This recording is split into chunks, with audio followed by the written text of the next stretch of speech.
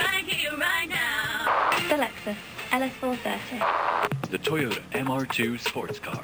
Everything keeps going right. Toyota. Lexus, the result of our relentless pursuit of perfection. Oh, what a feeling. Toyota. Toyota. Let's go places.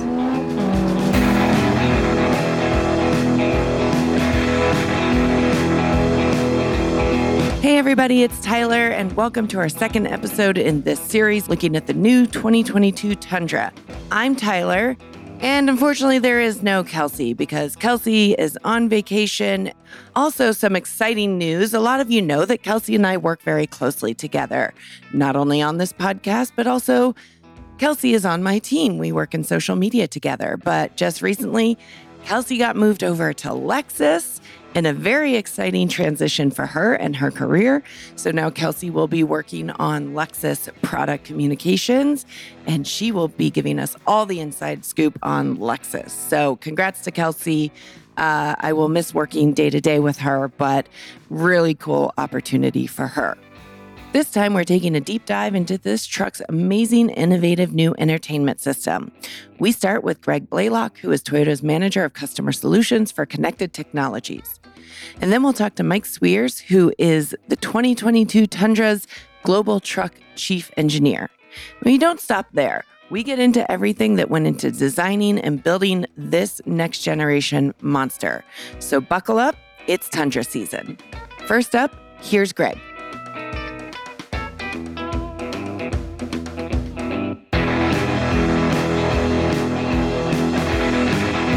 So today we're having a good time. We are in just north, I would say, of San Antonio, Texas. We are driving. We're giving some special people the first driving impressions of the new 2022 Tundra. So close to each other, at least in my mind. It probably wasn't close to each other at all, but it felt like it to me as a single individual. But there's Connected Technologies, and then there's Toyota Connected. And you worked for Connected Technologies. Correct. Explain the difference for everybody. Well, I think the distance is getting tighter and tighter. So as a group, Toyota Connected really is very specific in the things that they are doing to augment what we're doing at Connected Technologies. So when you think of Toyota Connected, it's about data. It's about improvement through data. How do we use data to improve our lives? How do we use data to improve a customer experience? And so they're really layering on sort of the qualitative elements in order to take the system to the next level. You know, they have, like I said, the distance between us are getting very, very tight. But really, you know, we start with a concept, we work on it, and we build out the different aspects of whether it be the Toyota app or if it's the user experience in the head unit. And then we focus on the back end and making all of the things work the way they should, especially in the intelligent assistant area, where that team has really contributed a lot to the artificial intelligence and the capabilities built into the intelligent assistant. It seems like you guys are like so close together and working towards a similar goal, right? And the goal is the customer at the end of the day. Absolutely. And they are, you know, we're to say we're brother and sister is probably a little bit, you know, we're probably tighter than that in some ways. So it's a very good relationship. And again, as we move forward, you know, it's less and less space between us as we march forward. And they're really great at innovation and in that space. And we're trying to get better about innovation. And between the two of us, we're really driving to the next level. But I'm talking to you today because there's something like super exciting about the new Tundra that people are going to get to experience. And we're looking at it now. It is this 14-inch screen, which is great. But I think what comes on the 14-inch screen is what everybody is going to be talking about. So tell me about the new technology that is in the 2022 Tundra.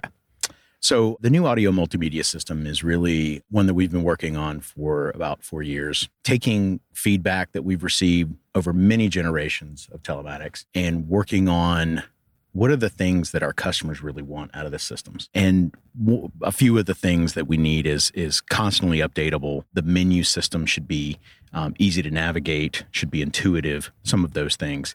In order for it to be updated constantly, one of the important perspectives of this is that it's really based in the cloud instead of being resident on the screen itself or in the unit itself. And so we have maps that are cloud-based. We have Intelligent Assistant, which is the new voice recognition that is phenomenal, and that is also based in the cloud. So it constantly evolves and gets better over time.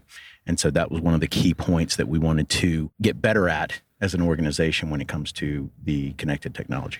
And this was something that you didn't say as an organization, hey, it's for 2022 Tundra. You've been working on this for a while, correct? We have been working on this for a while. And obviously it takes a while to change the way we go about the business. And that's what we really look to do. We listened to all of the critiques and all of the feedback that we received.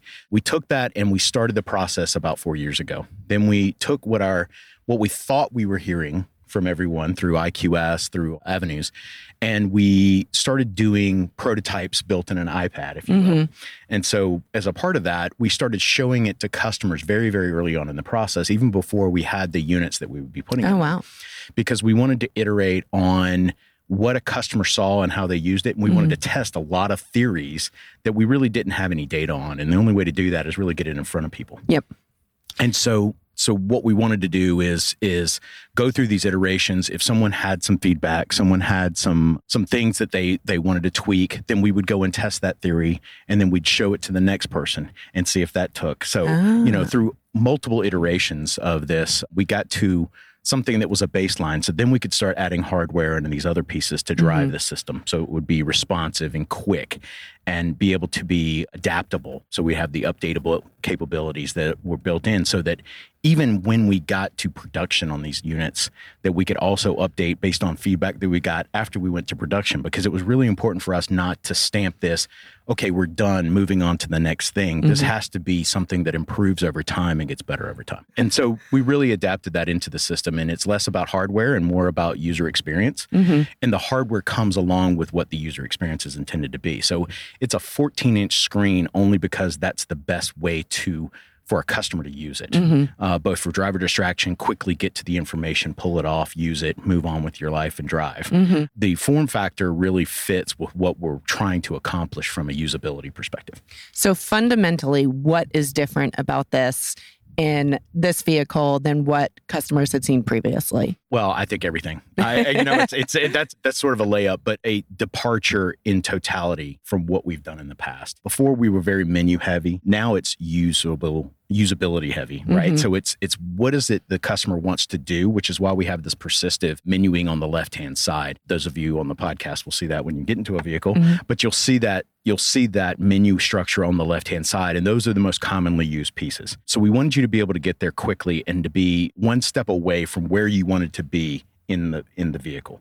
So if you wanted to be in navigation, you were in navigation, but if you wanted to go to music, you didn't have to go around to a couple of menus in order to get there. You could just press the button, or you could say to the system, hey, Toyota, I want to go here, right? Or I want to do this. And it would be intuitive enough and understanding enough that we'd be able to get you there without you having to structure the way you talk, which is another way the system's different. In previous voice recognitions, you had to change the way you spoke to the system based on what it would accept and not based on natural speech. By using the cloud, not only can you use natural speech, but it also learns over time and gets better over time. And so that was a change from what we'd had in the past. And that takes a little bit of AI, right? Some artificial. A lot of AI, yes. It takes a lot of learning and the great thing is we feel like we're going to have a really great system coming out of the box.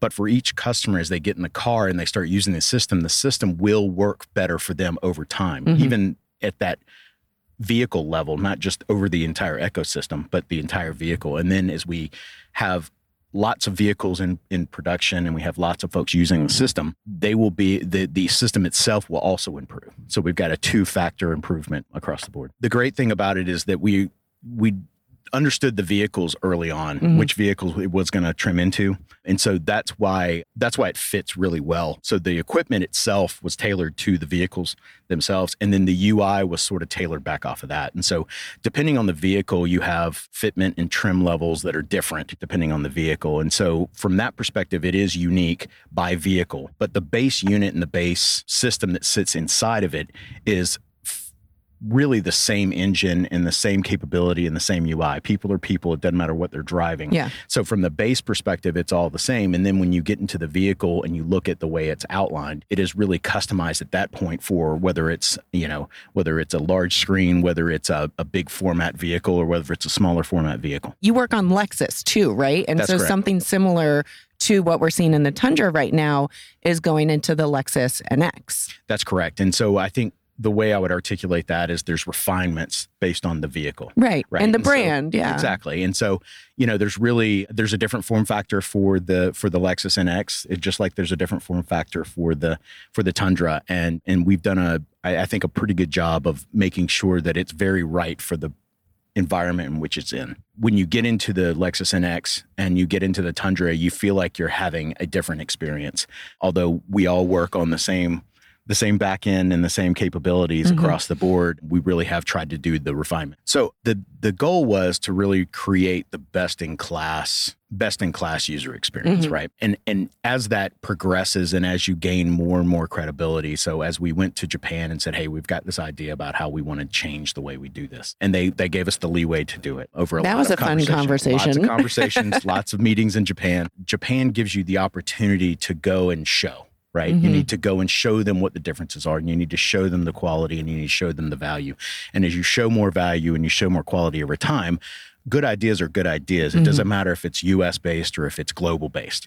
There's a lot of folks that are globally interested in the platform. And we were focusing primarily on launching in the US. But again, a good idea is a good idea. And if it works across the board, then they want to implement it that way. Amazing. There's kind of a duality to it because you're building for a specific vehicle, the 2022 Tundra, but then you're also, looking at long term, what does this service, right, look like in this cloud-based application? Talk about how you do both of those things. Well, the beauty of it not being hard-coded in the unit itself is that it gives you the ability to change over time. So we have the ability to update the system software in order to either add capability, change UIs, do all these other pieces, right? So we gave ourselves some flexibility on the back end to make changes and morph it as we went along. And that goes with going across platforms as well, right? We have a lot of space there to iterate, and because it is in the cloud and it is software based, it gives us a lot more flexibility there. Speaking of platforms, did you work with some of the partners that are traditionally known for these things like Google, Apple? Yeah, Android, we sure did. etc.? The importance for us was that as we move into a more autonomous space, we wanted to make sure that we had built systems that we could control and that we had the ability to control. And so we wanted to make sure that we weren't going to be working with folks that would change their mind about the direction they were going from a business perspective, because we've had that in the past. Right. Previous generations have relied upon apps and things, then we thought we had partners for life, and they changed their business model and it no longer made sense for them. And so we didn't want to get down the road and have a partner change their mind about their direction and then leave us sort of hanging. So a lot of the core build and the guts of this thing were built by us. And then we did work with partners such as best in industry POIs, right? Google. So it makes sense for us to go and use that group in order to drive the POIs. However, we left ourselves some space that, if things change in the future, we could switch that out because it is software based and it's pointable, right? Yep. And so we can go to different places. For people who may not know, what's a POI? That is an industry term. I apologize for points of interest. So it's a location. So Perfect. Getting an address. We also partnered up with Apple and Amazon to build the integrated streaming capability where you can take your Apple or Amazon account and bring it into the system. And then we could have it resident using your user profile on here. And so it's just giving the ability for you to use what you already have and bring it into the environment of the vehicle and create that customizable experience. So when you talked about customer feedback, right? What types of things did you get harsh criticism about, what was going on or what has been going on? And how do you take that customer feedback and really mold it into something future looking that's going to work today, next year for the 2022 Tundra, and 5-7 years down the road? I think the idea is to be open and honest with ourselves about what our systems do and what they don't do. I think we were our biggest critics, frankly, and everyone else chimed in on top of that. I think we all knew that we had to get better. So it makes it a little bit easier when you're open and honest with yourself about what's going on. And when you look at customer, whether it be criticism, whether it be, applauds, whatever the case may be, you need to take that all with a grain of salt and kind of understand their perspective and where they're coming in. Take that into account and then figure out if it is a aspect of what you're doing, or are you seeing a groundswell of commentary there? And I think we saw a groundswell for our previous generation. We already had our own thoughts about it, and we got an understanding from our customers that we really were not hitting the mark. That does make it a lot easier when the entire organization is marshaled around the idea that we have got to get better and we've got to do better for our customers. And then that way criticism isn't quite as internalized. It is just simply understood and used for the betterment of the system. Perfect. And I'll go even further with the 5-7 years. What does the future of multimedia look like for the industry, for Toyota and for the industry? Yeah, that's a great question. I think as we find success, or the ways that we find success in this new system, certainly we want to leverage those going forward, but we're really not closing the door on a strategy around, what is the future? I think we're open and honest with what the technologies will give us down the road. We've got some ideas about things that are going on in the industry itself, such as, adding different capabilities other than Apple and Amazon Music, right? Mm-hmm. And adding different value streams into here for our customers. And as we're able to do that, I think we'll get probably a better guidance on what a customer is really looking for from the system itself. I think we really are excited about getting this system out so that we have a baseline to stand on, so that we can springboard off and get to the next level. So let's get into a little bit of the tour of the system, as much as we can verbally represent what's happening, because we are sitting in a 2022 Tundra. We have this lovely 14-inch screen right in front of us. Right now it's on the navigation site. But just looking at it, it's huge, it's big, but it's super cool. It looks great. Yeah, and I think that's the first thing that people notice is how big it is. And I think that's a little bit of a misnomer. I think it does show very well, but once we hit that at the beginning, the size of the screen is really just to make sure that the user experience is what it needs to be. And so, I alluded to it earlier, but the menus on the left-hand side, which is the driver's side of the screen, allow the driver to interact with it where they need to. We obviously want to use our intelligent assistant capability or voice recognition in the vehicle that is cloud-based to try to drive as much as we can, so you don't have to touch a lot of the screen. You can simply operate the things that you want to operate or go to the places you want to go to with that system. Now, the command for that is "Hey Toyota," correct? Hey, hi, hello. Okay. So it is. We try to be a little bit more universal with how do we start it, but it is hey, hi, or hello. And then followed by Toyota. Followed by Toyota. Okay. That's correct. All right. Give us a tour. So if we're not navigating somewhere. Yeah. So again, this is where we can have our navigation. You can have that up. We also have our music that's in here. So you have AM, FM, you have Sirius XM. We also have the integrated streaming capability with the Apple and Amazon. And then we have wireless CarPlay and Android Auto that you can also play music on. And then just standard Bluetooth capability. So lots of opportunities. I think one of the goals that we had, and it's across the board, but it really shows well in the music area, is that we wanted you to be able to use what you wanted to use, right? We wanted to come and meet you in the cockpit and say, all right, how do you really want to use the system? We wanted to give you options so that when you get in the car, you can use it the way you want to use it, right? We're not dictating to you, you have to do this or you have to do that. It's just do what you want to do, right? And we'll be there to help you out with it. And by the way, we have some really cool features that you may or may not have considered. So feel free to explore the space. Yep.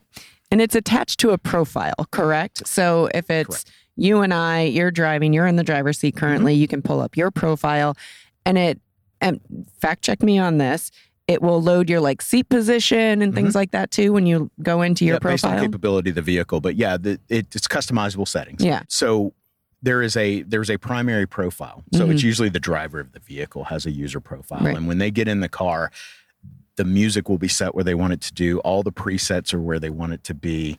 They understand where the seat settings are and some of these other things. And so that's the primary user profile. But we all know that we travel with either our significant others or children or others, then everybody's got a phone. And so what we want to try to do is do exactly what I said earlier, right? Which is meet them in there and try to figure out a way that they can all be happy. Yep. That's almost impossible, but we certainly try. So you can actually Bluetooth pair 2 phones at any given time to it. And so you can load one user profile at a time, but you can store 3. And then you have 2 phones, and it'll also keep 5 total phones in the background. So you can run 2 phones at one time, but you can also switch to other phones. Perfect. So my husband, if he's driving, can have his thing going on. But if I have a work call, that I need to take.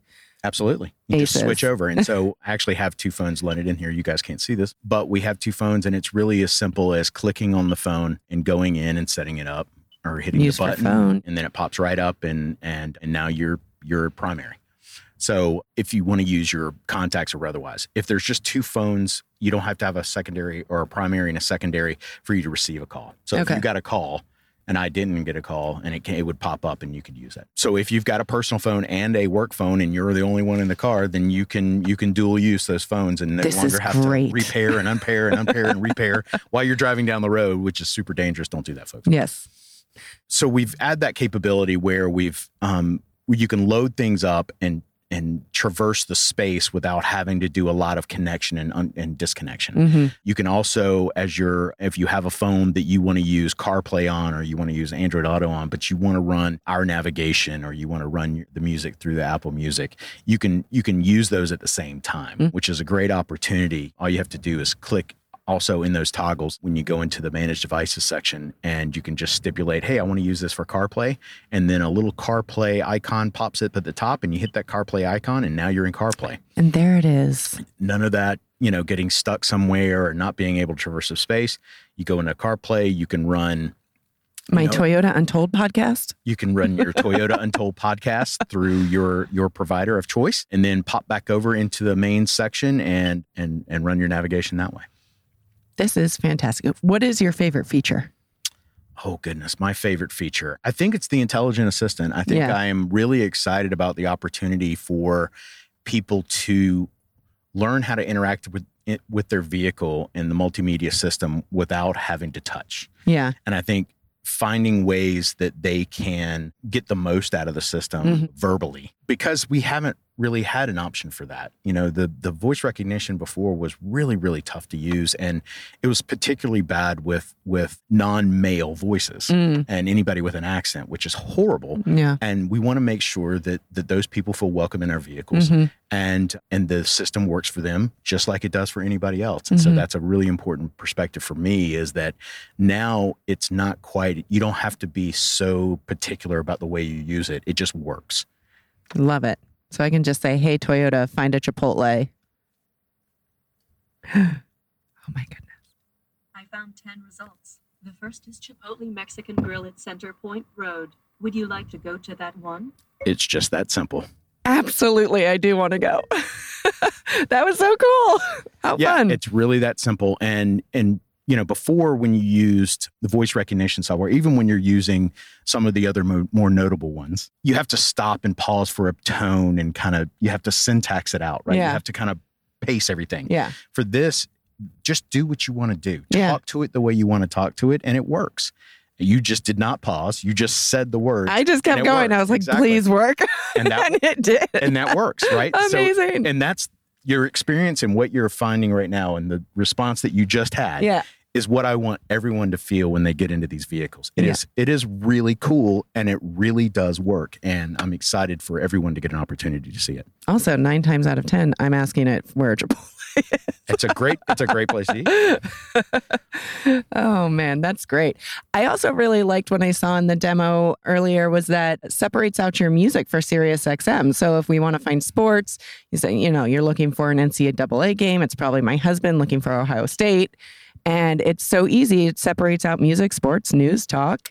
Love it. Yeah. And so really we're leveraging a lot of the capability built into a lot of the systems, and not the least of which is SiriusXM, which has a lot of really good sports content. And so by having the cloud capability, we can go in there and set favorites, right? And so it will notify you if you want to go NFL, Major League Baseball, NBA, NHL, college, others, right? College, yeah. So if you go into college and you go to play-by-play, or you go into Big Ten, or however you want to do it, Big Ten if you're going to go Ohio Green State. Lake. So you can go in there and take a Awesome. look at the play-by-play, and if the team that you want to pay attention to is on there, you just simply heart it, touch the heart, and it is a favorite. And then you can go in and set those favorites however you want to in order of importance, right? And so especially in the SiriusXM space, you can go in and set your top 3, top 4, whatever the case may be, and you don't have to worry about touching any channels.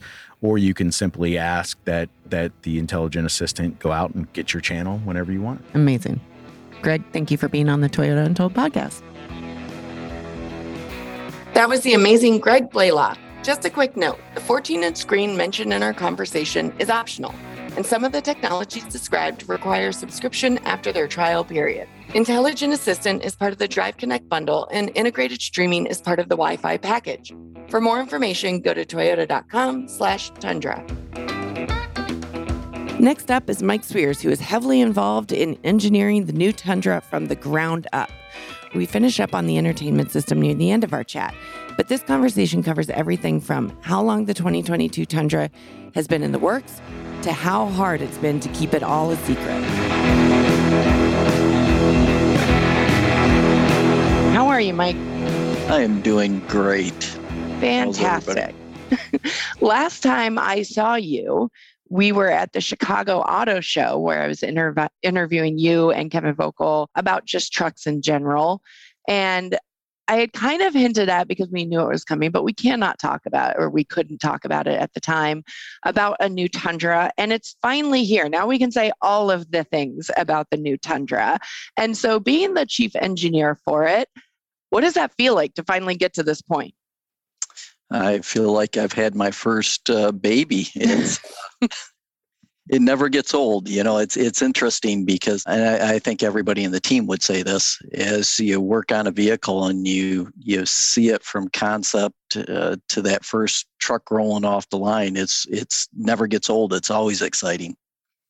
Especially because this one has been so anticipated. You know, we like to say we update them every 15 years, whether they need it or not. But yeah, it has been anticipated, not just, you know, from our wonderful customers, but even from the Toyota staff, you know, ourselves. We've been putting a lot of blood, sweat, and tears in the truck. And it's truly, I can say, a truck that's been designed by truck people, you know, guys who that's the product they park in the driveway, and they all had a voice and a real, for lack of better terms, put their own flavor into their area to make sure it's a truck they want to park in their driveway. Yeah. I think a lot of people, they don't understand what it takes and how long you guys have been thinking about this. How long end to end does it take for you guys to reimagine, recreate, redesign, start from the ground up a vehicle like this? So it revealed in September 2021. So when was the first like napkin drawing, or however it starts? Well, we updated the Tundra in 14, and Kelty did a wonderful job of making a beautiful truck. The update was mainly electrical and exterior sheet metal and interior parts on that. For this truck, once we launched that truck, we started planning for this next truck. And that's getting agreements from the board of directors to actually start working on the truck, but we had to put a concept together. What would this next truck be? And the concept kind of evolved from let's make a major change to the Tundra to how do we change our complete truck lineup. So this isn't just about Tundra. It started with our platforms. We currently have 3 platforms, but we combined it into one platform, and that sounded like a great thing. 42 of us went over, including myself, to Japan for 2 years to work with a global team. So team from Japan, teams from Europe, team from Australia, and to talk about how to make this one platform a global truck platform. So I'm going into a lot of details, but from the concept to the platform to producing new powertrains, we have over 1 million man hours in this vehicle to develop it from concept to getting that first vehicle off the line. How do you decide what to change? Do you take customers' feedback into consideration? And we know that you are a truck guy. I've seen the picture of all of your vehicles on your farm. Is there stuff that you personally were like, we have to have that, this is a change we need to make? How do you decide what to change and why? Yes, we do talk to customers. We go to truck jamborees. We hang out at boat launches. And what I told everybody at the start of this is not only do you need to have that voice of the customer, but as we're designing it, be the customer. And what are the things in the product that you have in your driveway that you would really like to modify? And you know what, as we looked at the platform, getting into the platform itself, when we went over there, I was super excited about, now we're really going to show the world what a great platform's going to look like. And then the reality of hit that I've got to take a Land Cruiser and I got to combine it with a pickup truck and the difficulties that come with it. So I've always prided ourselves on our triple tech frame, and that's an open C channel frame. And why that's been important for us is we also pride ourselves on our off-road capability in what we call our four brothers. So that's Tundra and Sequoia and Tacoma and 4Runner. SUVs like 4Runner or Sequoia have to have a box frame. But pickup trucks, there's two modes in the pickup truck. There's a bending mode and there's a torsional mode, and that's why the box is separated from the cab. And that gives us ride quality on road, but also gives us that off-road capability. And what I mean by that is if you're going through a mogul situation and you start having those wheels drop into holes and the wheels going up on ridges, that frame needs to bend. And having that compliancy in that frame is really important. Otherwise, you get a lot of wheel lift, and it ends up, if you have a traditional four-wheel drive system without our LSD system in it, you only have two drive wheels, and you have to do what we call Bubba jump. Somebody's got to get on the back bumper because your drive wheels are up in the air, and you're just sitting on with wheels in the air. So that compliancy keeps all four wheels down. When we went to develop this platform, keeping in mind that a SUV has to have a box frame, we had to change the pickup trucks to a box frame. And the first thing that came to mind is, well, what do we do about this compliancy issue? How do we get this flexibility back out of the frame that's necessary to keep all four wheels on the ground, or what do we do for our ride quality? And that's where our multi-link suspension came from. So the challenge I gave to the team was I never want to hear anybody tell me this drives like a truck. This should have a great ride quality to it and should have great handling. So they came back with this multi-link suspension. And some of our competition has started going to coil springs. But what is unique about our suspension is we've gone to a dual rate spring in the back. We push the shock absorbers far out to help with ride comfort and stability. And then we put a panhard bar in there, and that's a lateral support that helps with the body roll, because once we got the ride quality back with the multi-link suspension, the next challenge is if you use a pickup as a pickup and you put something in the bed, then you've got a lot of body roll, and how do you manage the body roll? So challenge by challenge, we went through and tried to address it so that, again, we're improving upon what we already had, but we're not giving anything up on the new platform. So it's items like that. And I think, one of my favorite stories is one of our engineers who's in charge of our locking systems in our truck. We've been having this heated debate about key fob tailgates. So we introduced the first dampened tailgate in the industry. And what I have asked for the last several years is, let's put a electric release on that lock and open. I load grain in the back. When I back my truck up and I get out, I want to hit the key fob and I want to start throwing grain sacks in the back of the truck. And this engineer came to me one day where asked me to go to the white body room, and we get in there and he showed me, he says, I got a mock-up for you. And I said to him, it better be a key fob operated tailgate. Otherwise, we're going to have a fight right here on the floor.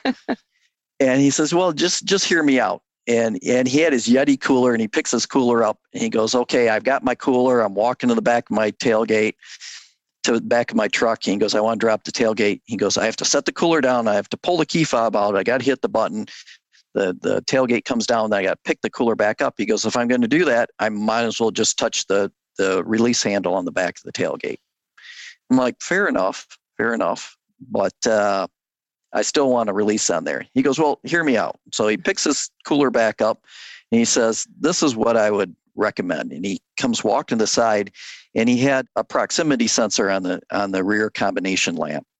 And a proximity sensor is that sensor that we put underneath of SUVs. You know, it's a kick sensor. You kick your foot under it, right, and the back end opens up. And right, he waves his elbow, and the tailgate drops, and he sets the cooler on it. He goes, isn't that a better idea? And of course, I had to eat some crow and go, maybe, but I still want a key fob. And so we have both in there, and we changed from the proximity switch to a pressure switch, because the proximity switches get dirty. This is a truck, and you know the pressure switch always works regardless if it's covered in mud or snow or ice or whatever. But yeah, so there's a lot of those type of developments in our new product that are really focused on our customers' requests, but also our engineers as customers and what they have wanted in their own vehicle. Yeah, we'll just dive right into the hard-hitting questions about customer feedback and everything. Why did you guys choose not to put a V8 in the truck if customers have said that they wanted a V8? It had to be asked. The V8 question's going to come up. And quite honestly, it's a very legitimate question. We prided ourselves in our 3UR V8 engine. It's bulletproof. I've driven the engine since it came out. It has a lot of torque. It performs well in towing. But every one of our customers have stated that they want better fuel economy. And as we move towards the future, the V8 engine or V8 engines in the industry, from an emission standpoint, are becoming more and more difficult to pass the emissions. What I truly wanted when we launched this truck is to put a diesel engine in it.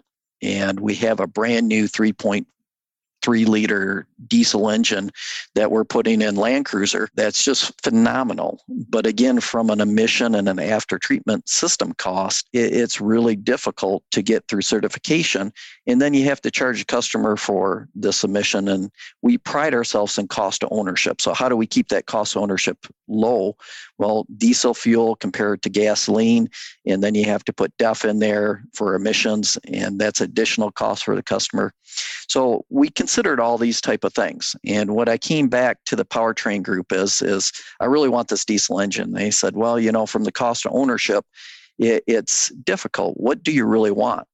And I said, what I really want is a diesel curve for torque. So torque is king in trucks.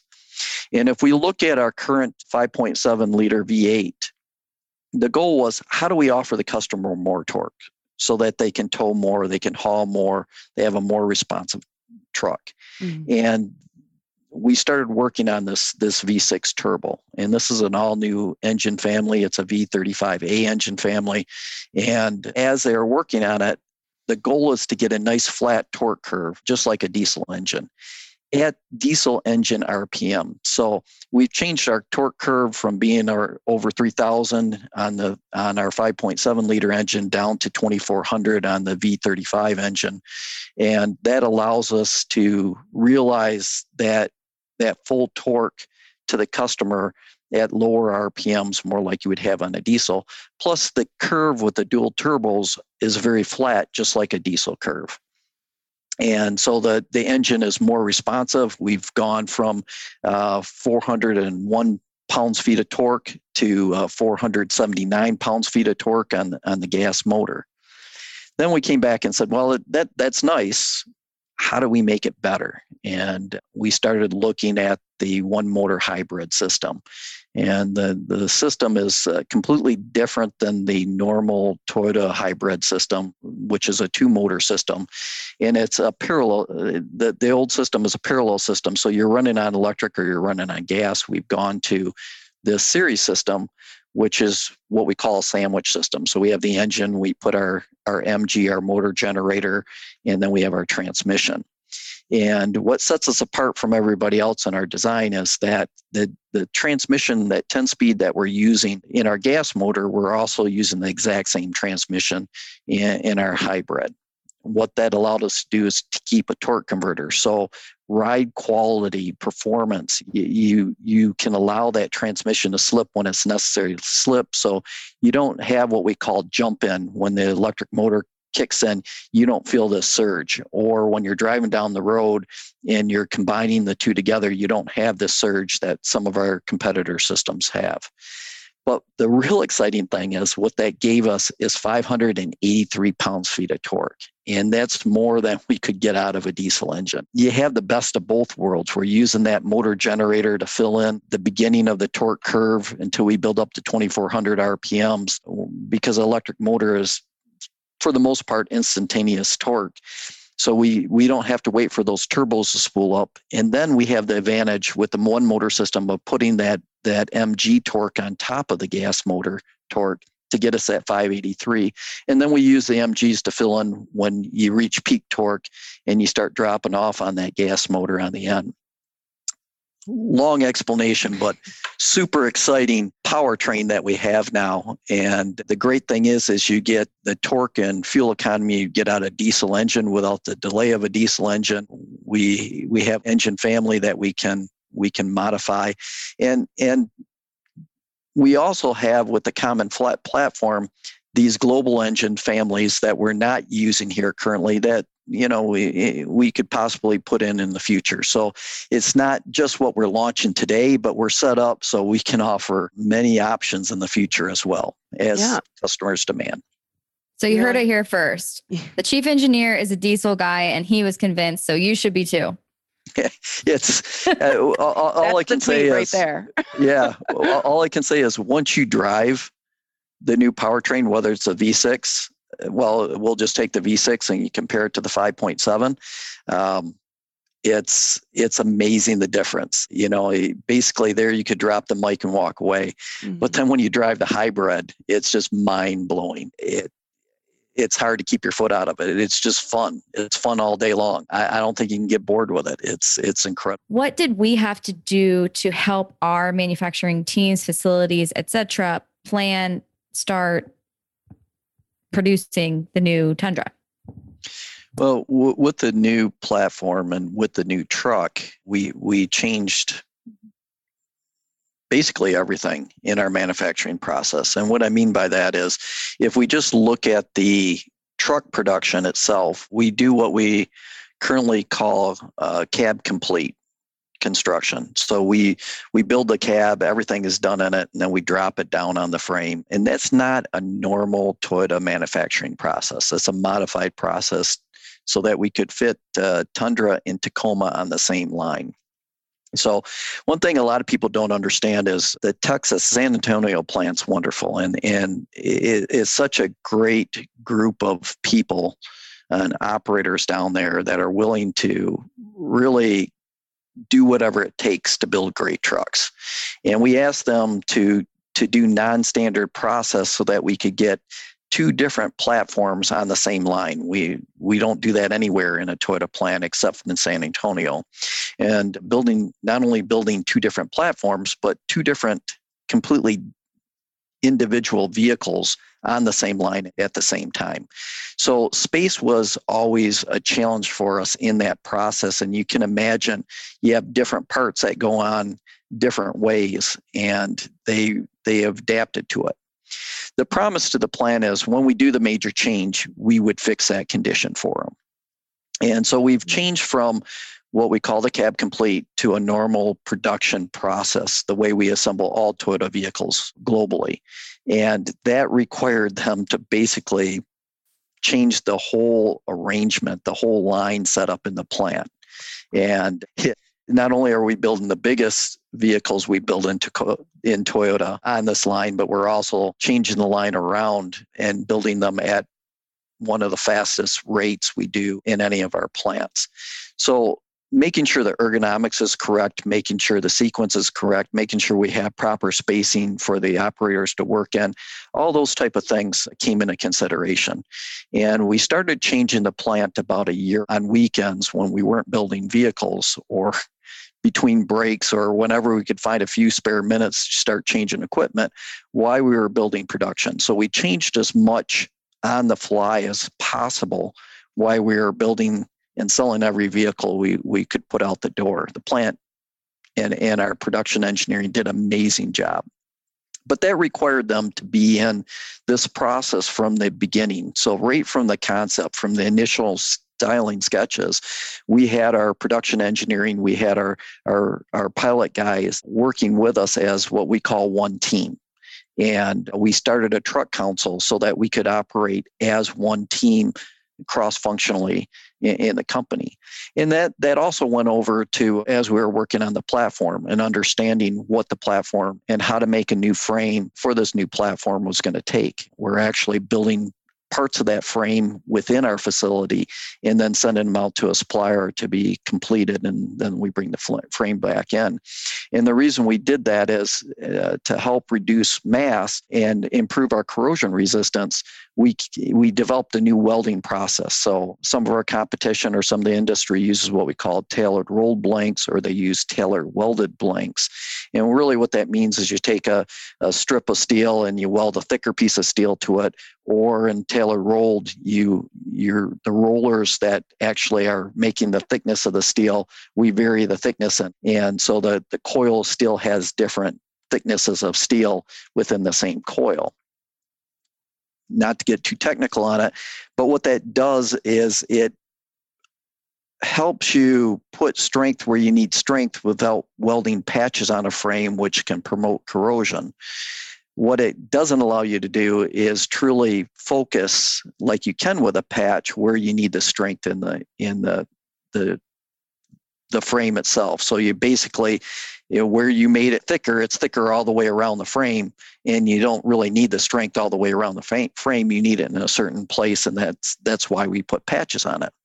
We came up with what we call Dejima welding process, and Dejima really rough translation means island welding. So you can imagine your iPhone, a patch the size of your iPhone, we stamp out of the general thickness steel, and then we put a heavy piece of steel in there to get the strength in that area where we need it without adding mass to the rest of the frame where it's not necessary. The other thing we wanted to address is our welding process itself. So we've changed from using typical MIG welding, wire welding, to laser welding. And again, what that is to do is to help cut down on weld splatter, because weld splatter doesn't e-coat well, and then it again promotes corrosion, starting points for corrosion in a frame. So we not only changed to laser welding process, but we also developed, I say we, but it was really our production engineering guys, developed a new welding wire that doesn't splatter. So it's awesome to see. I started my career out in weld fabrication, and we violate every standard welding rule in the world that was ever established with this new process. But it's amazing to watch. And when you're done, it's really hard to see even where the joint was. So first we're welding, thicker metals than that you normally can do. And we have this dual-headed laser, and we've got this special wire, and it's all operated by optics. So we're monitoring the welding process real time. It's a crazy process. It's truly sci-fi coming to life. And that helps us develop this frame that we can be best in class from a mass standpoint in the areas we need to be, and from corrosion and these type of things. And also gives us the rigidity that's necessary to meet this global frame requirement that we have for strength and rigidity to meet the Land Cruiser's needs or Tundra's needs from towing and all the vehicles that we'll put on it. It's amazing. So really, to sum it up, it was a team effort to do this development. And because it's incredible. and I mean, Like, because there's so much detail and it has to happen in advance, that also means that a good chunk of these people know that this truck is happening before the public, right? Oh, absolutely. Absolutely. I mean, that's the fascinating part to me, that there's so many people that know, and they're like sworn to secrecy. So that's a great question, Kelsey. How many people are involved in the process? Departments, are other countries involved? Obviously, you went to Japan. Tundra is mostly an American vehicle, I would say, right? It's truly a North American vehicle, and it's a vehicle. Full-size trucks are unique to North America, and it's a funny story. It's hard for TMC to understand the full-size truck. I can remember when we came out with 1794, and we proposed to put Lexus leather into a Tundra, and Akio Toyoda-san looks at me and goes, "Who would ever want Lexus leather in a commercial vehicle?" It's like, you don't understand. It's not a commercial vehicle. Yeah. These are people's primary vehicles. But to get back to the question about how many people are working on our divisions globally, I don't know if I can really say that. And we're probably looking at 1,200, 1,500 people have worked on this vehicle. And it's not just the typical what you think. We have our R&D staff designing and doing the evaluation and setting the criteria for the vehicle, but we had sales and marketing from the beginning, and we have styling that's involved in there. We had our production engineering, many disciplines of our production engineering working on, how do we change the plan around? We right down to accounting and finance. And that's something we've never done before. And our truck council allowed us to do that as we start bringing in accounting and finance. So let's talk about what makes a Toyota truck. And it's our QDR. And everything we do is more expensive than our competition. I showed, I think, at the media event, our transfer case. We use a Borg-Warner, so does one of our competition. Their drive chain is 1.25 inches, and our drive chain for the new truck is 1.75 inches.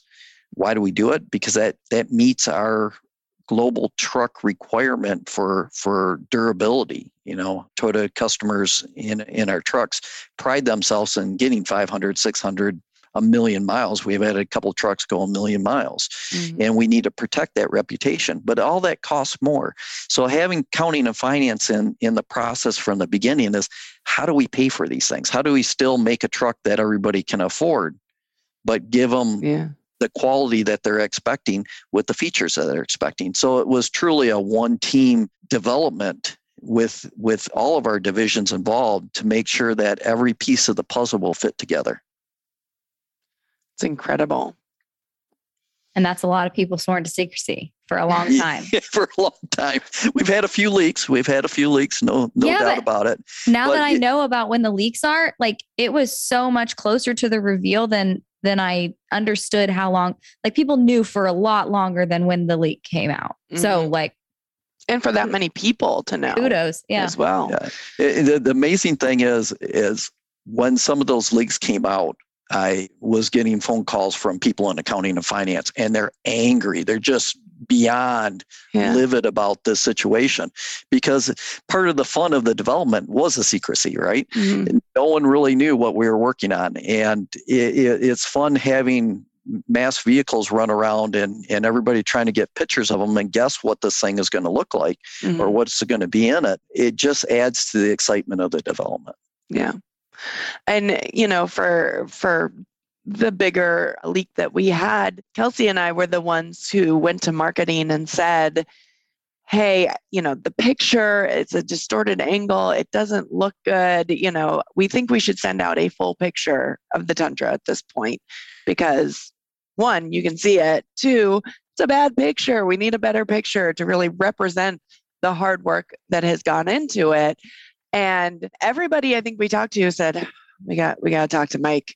We got to talk to Mike about this and make sure that he's okay with it. And I think at the end, it really, we got the positive response that we were looking for. The response was genius. Even when the media says the response that Toyota had was genius, kudos to all of you. It was genius. And I don't think we could have responded in any better way, especially with those horrible pictures. I don't think a worse picture of that new truck could have been taken. Really? Yeah, I was like, was this a flip phone that someone was taking this picture on? I mean, the quality was just so bad. But I think a crayon drawing would have been better than that picture. But now that we know like how long so many people knew before and it didn't get out, and then it was really truly only a couple months before the reveal. Honestly, that's pretty impressive, especially when you have an entire enthusiast audience, what feels like millions of people putting the pressure on every single day. When is this coming? Where is it? I think I saw it. This is what I think it's going to look like. The stuff that we dug through and trying to figure out who has actually seen it and who is just making it up. Some would call it fun. Some would call it something else, but it was something. It was a lot of fun. What drives me crazy is some of the media who did some horrible renderings of combining our truck with other people's truck and saying what they thought was going to look like.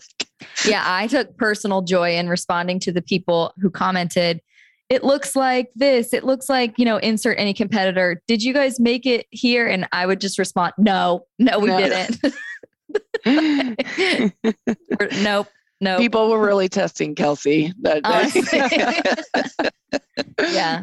So, yeah. But I know we also wanted to touch on the multimedia system because that was huge new addition to this vehicle. So, I mean, I think that the everyone kind of understands the need for a new multimedia system. We live in a world that's constantly evolving. Our media is evolving quicker than anyone can say, but what is different about the new multimedia system from the previous or other automakers, or what was the priority for this coming out in the new Tundra? Well, when we launched 14, we came out with the latest multimedia system, and we had wonderful expectations for it and learned a lot of lessons from that. We had a lot of features and things that we heard from customers that they wanted. What we didn't realize is the amount of processing that's necessary and the speed of the processing of that data. We spent, I think, the last 4 months, our electronics group put 38,000 miles testing, real world testing that system out. And we came out and we still had customer complaints. The speed wasn't what they expected. It just didn't perform to the level that they wanted. And we didn't have big enough processors to drive the amount of data that they were expecting. Mm-hmm. And truly, the difficulty is you have a smartphone, everybody has a smartphone, and they want their vehicles multimedia to operate the same way. But there's a lot more going on than just what you do with your smartphone, because the media's got to communicate with what we call the meter, your instrument cluster on your dash. It's got to communicate with the rest of the vehicle, the challenges that you have to deal with as you develop a new system. Sharon's group, our CT company, took over that development and for this new system. And my fear was, do I really want to be the first ones to use our new system in the truck? But again, looking at what our customers were demanding and their expectations, we sat down and talked and said, yeah, we've got all these things we want to do, but we definitely know we need to improve our processing speed. We need to improve the visual experience for the customer. But how do you do that without making the customer go back to college and get a degree in how to operate their multimedia system? Yeah. And what I requested to Sharon and this team was, why can't we make it operate like a smartphone where you don't have an owner's manual? It should just, that's what our customers are used to. That's what they're interacting with. How do we do that? Yeah. And I can't even begin to explain the technical challenges they had to do it. To me, it was just kind of magic and it happened. But they spent a long time working on making the system, but also working with what we like to call our partners out there, the Apples, the Googles, and all those outside vendors to make sure that their content works on our new multimedia system. And to me, I think the success is being judged with what we're hearing in the media right now, as from the response time, and that you can pinch and grab the screen, and you can change your map by pinching and grabbing the screen, and it changes functions easily.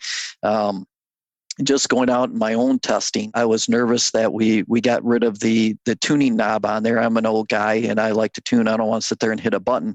But with the new system, when you pull up, whether it's XM radio, whether it's AM, FM, or AM bands, or whatever you're loading, you pull that up and you don't have to, search for your station. It pulls all the stations up, asks you what kind of music you want to listen to, or what do you want to listen to, and here's the stations that are offering it.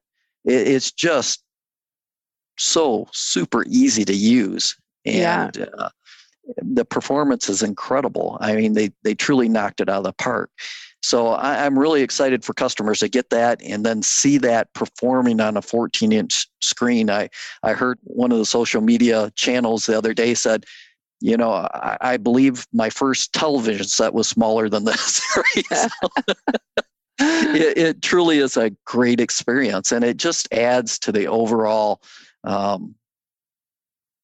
customer experience for this vehicle. And as we talked about all the different groups and functions and teams that were in this, everything that we tried to do for this new truck was about enhancing the customer's experience, whether it's the towing features we put in, whether it's a new powertrain, whether it's a multimedia system, the seating system, the storage, how the doors and the locks and the lighting operates.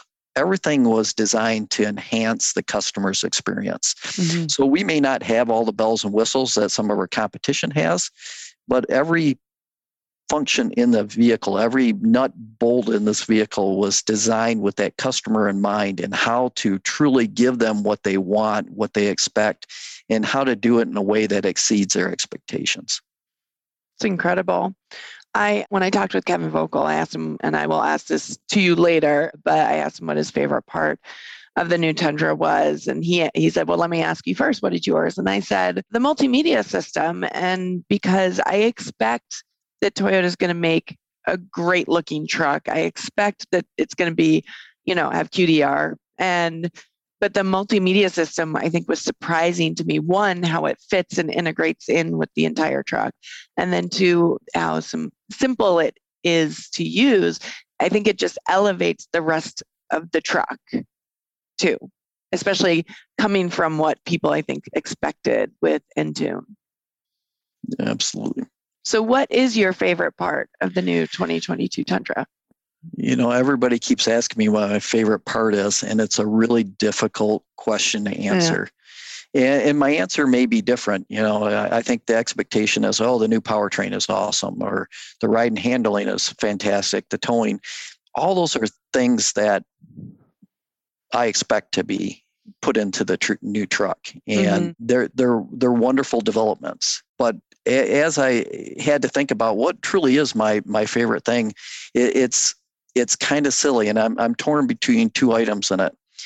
But between the two, I'd have to say the rear seat storage is my favorite in the truck. So we were lacking storage in the past, but the rear seat storage isn't the normal, we have a spot, so let's put a box there, and we have no idea what the customer is going to use it for. The seating engineers who designed that really went through and looked at how they use it. They looked at my truck and what I've done in my truck and how I use it. It's kind of funny because I do a lot of off-roading, so I have recovery straps, and I have an off-road jack back there, and I have all sorts of clevises and different things, plus trailer hitches. And then they looked at what they wanted, and they designed it to package what people are putting in the back, depending on their lifestyle. And why it makes it the favorite part of the truck for me is our customers are more active than our competitors' customers. And we have data to show that and what they do. But they hunt, they fish, they off-road, they dirt bike, they snowmobile, they do these type of things. And as the engineers were looking at that, talking to customers and what they would like to have stored in those areas. In their own experience, they incorporated that in there. So it's very purposeful storage that everything has a place and everything fits in its place. And to me, from a customer delight, enhancing the customer experience, that's wonderful. From an engineering standpoint, I love the fact that it was not just we made a box. It's a box that's designed for a purpose. And then I'd have to say, like I said, I have two areas I'm struggling with. The other one is the composite deck. It's awesome. It's awesome in so many different ways.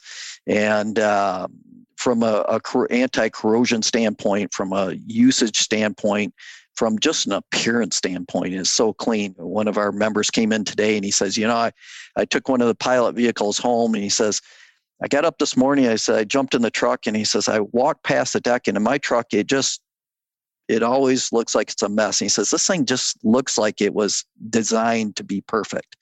And it truly is an amazing thing. And then you get the strength with that on top of it. This is the engineering side of me coming out. We did the dealer meeting, and I was talking to Bob Carter, and he says, how do we demonstrate the deck? And my suggestion to him was, let's just recopy what's already been done. We had a couple of our competitors in the deck war, drop bricks back there, dropped a toolbox. He goes, what happens when we do that? And I said, nothing. It's a great way to show it. And I get to the dealer meeting, and they're dropping engines from 10 feet into the deck. And I'm like, Bob, whoa. We've never designed for anything like this. He goes, what's going to happen? I'm like, I have no idea. That's way, way over the top of what you can do. And they did it all day long, and nothing. And what happened? Nothing. Nothing.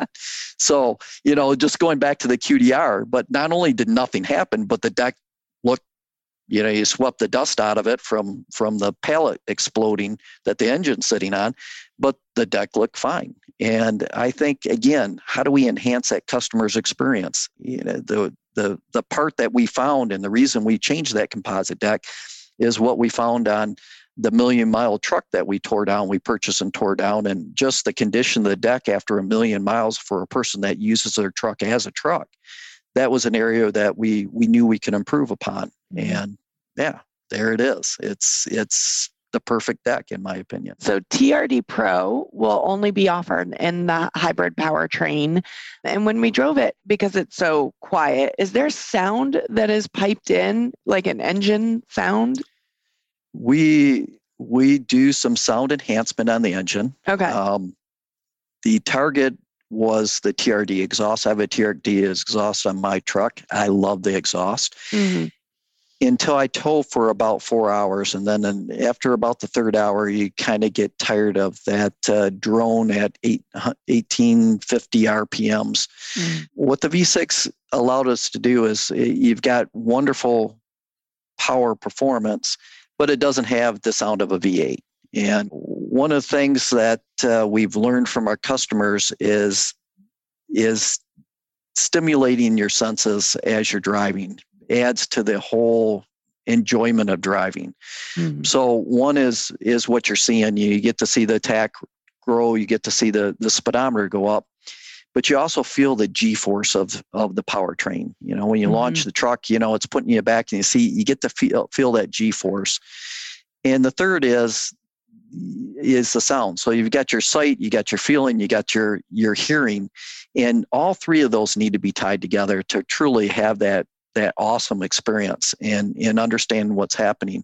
One of the criticisms we had until we came out with the TRD exhaust is, I really don't feel the G-force in our V8 engine. It's buttery smooth transmission. You feel it grow. You just look down and suddenly you're doing 90 miles an hour.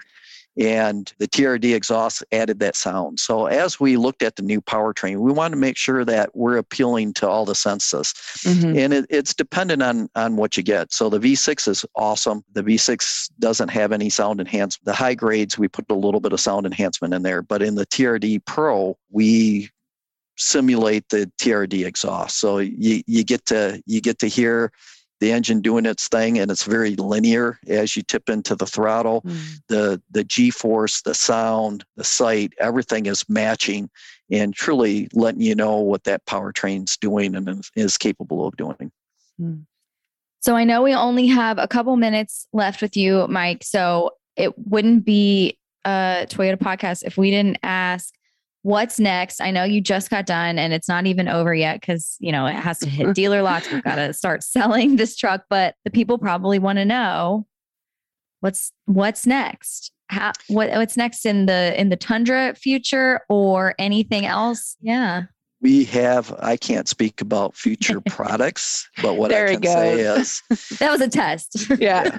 You passed. Yeah, I can't talk about future products, but we have a lot of amazing, very exciting things coming. This isn't the end for Tundra. It's not, we're done. We launch this and we're done. We got great things coming in the future. And then we've got other vehicles coming in the future. And if you like Tundra, just sit down, get a good drink, and hang on to your chair because it's coming fast and furious. Mm-hmm. Awesome. Well, thank you so much for joining us. I'm sure the Tundra enthusiasts are going to love hearing from you directly. Thank you, Mike. It's always awesome to have you on the podcast because you provide that super technical knowledge that our listeners love. Well, we love talking trucks, so thank you for having us. Thanks again to our guests today, Greg Blaylock and Mike Sweers. Coming soon, we finally turn the key and get rolling with Austin Evans and Ken Bolito for a hands-on experience in the new vehicle before sitting down with a chat with Kevin Vogel, president of Toyota Motor Manufacturing Texas. Catch you next time. I'm Tyler. This podcast is brought to you by Toyota Motor Sales USA, Inc. and may not be reproduced or redistributed in whole or in part without prior permission of Toyota. The opinions expressed in this podcast are those of the guests and our hosts and do not necessarily reflect the views or opinions of Toyota. Please note that Toyota is not responsible for any errors or the accuracy or timeliness of the content provided.